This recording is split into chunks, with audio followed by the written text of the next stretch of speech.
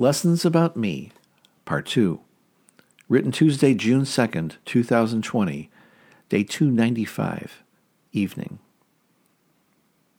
In Part 1, Volume 8, Essay 6, Lessons About Me, Part 1, I was sorting out the fact that I now need to figure out just what I am as I face this new life that is looming on the horizon.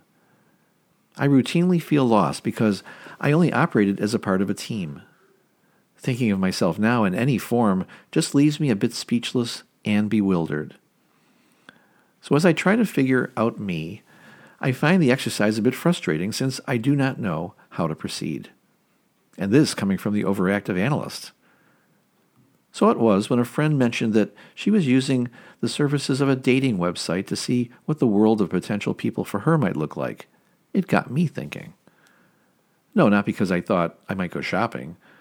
The thought struck me that in order to be a candidate on these sites, you really have to define yourself, answer questions, and think about what you would like to present. So as I continued to ponder the situation, I decided to enroll in two sites.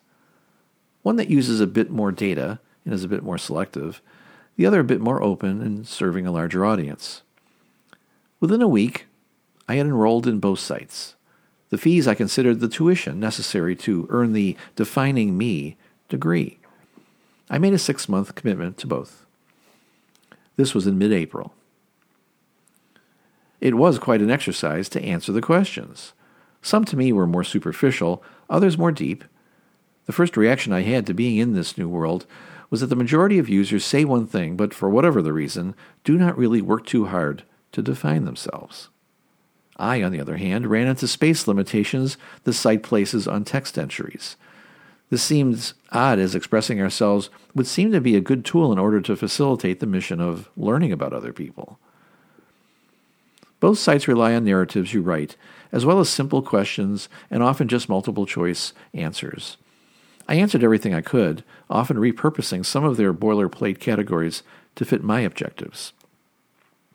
The way this seemed to work was for about the first 3 weeks there was a lot of activity, most likely because you set criteria for the attributes you're looking for in a person, and the system examines the others to see how your choices fit with others. This goes on for a while, and then in the 4th week, for me at least, the activity simmered down. During this time I read many profiles. It was an education as to what others thought was worth sharing about themselves. The entire enterprise was like sitting in a hotel lobby. In a hotel lobby, you see a little bit of everything go by. This was no different, except it was all online. And also during this introductory period, I wrote my profiles over several times, restating and repurposing what I had previously written. And in each cycle, I became more acquainted with the person I was really interested in meeting. That would be me. I started to find out about myself. When challenged about what I was saying about myself and how others saw me, I found out an interesting thing. There are not many candidates out there who seem to be all that deep. At one level, that's not a shock. So as of now, the project has a bit of a comical nature to it.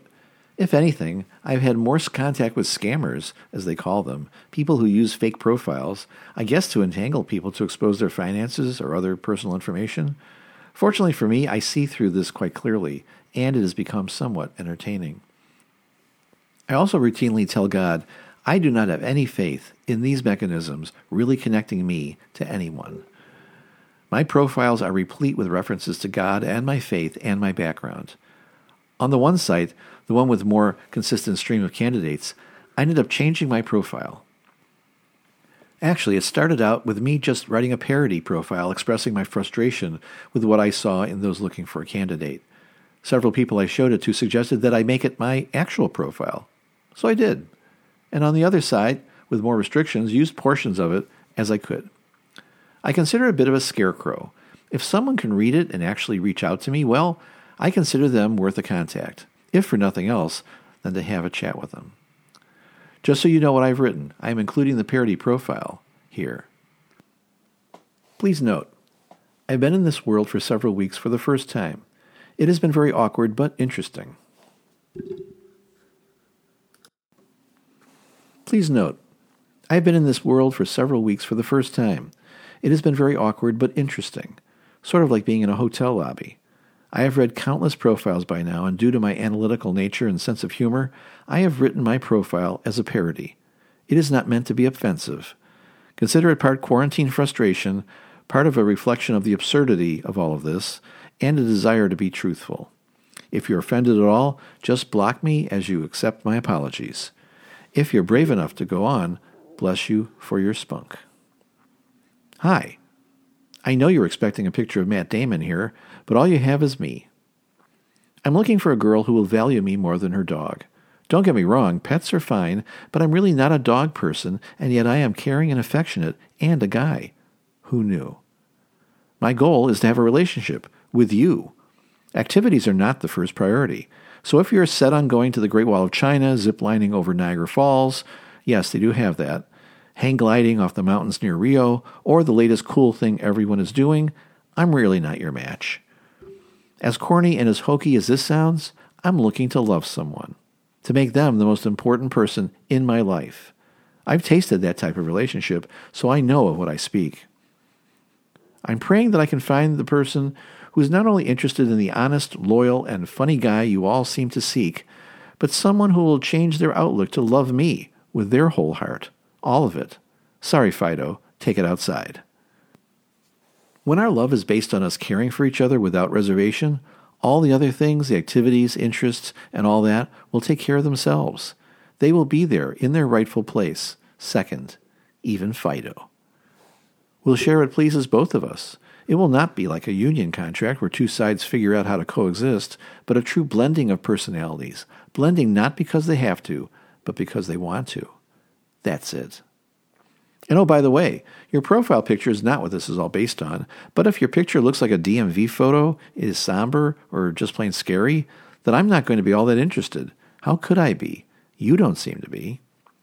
You'll have to display that sparkle, that inner you, the part that makes you lovable. And yes, it is in the eye of the beholder, but there has to be that part of you that is that lovable you in your photos before I'll be captivated. We'll have to see that little spark in each other for this to start. Oh, right, you'll have to have a picture or two to even get in the park. I'm conservative, deeply focused on God.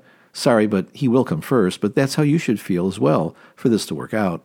And not a typical guy. No trucks, no sports, just a devotion to what will make a life worth living. That would be you, if you feel the same way. Let's see where this will go. I don't mind being challenged. How about you? We can at least say hello, have a few laughs as we chat, and if nothing else, make a new friend. If I haven't scared you to death, that is. I'm actually quite harmless once you get past the parody of it all. After all, there are some of us who are looking for more than just a traveling companion. Nothing wrong if that's all you're really after. We are looking for something more.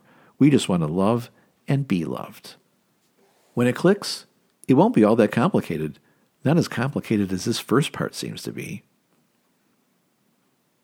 And that's the parody. The journey then continues as I get to know that person I always thought I knew, until now.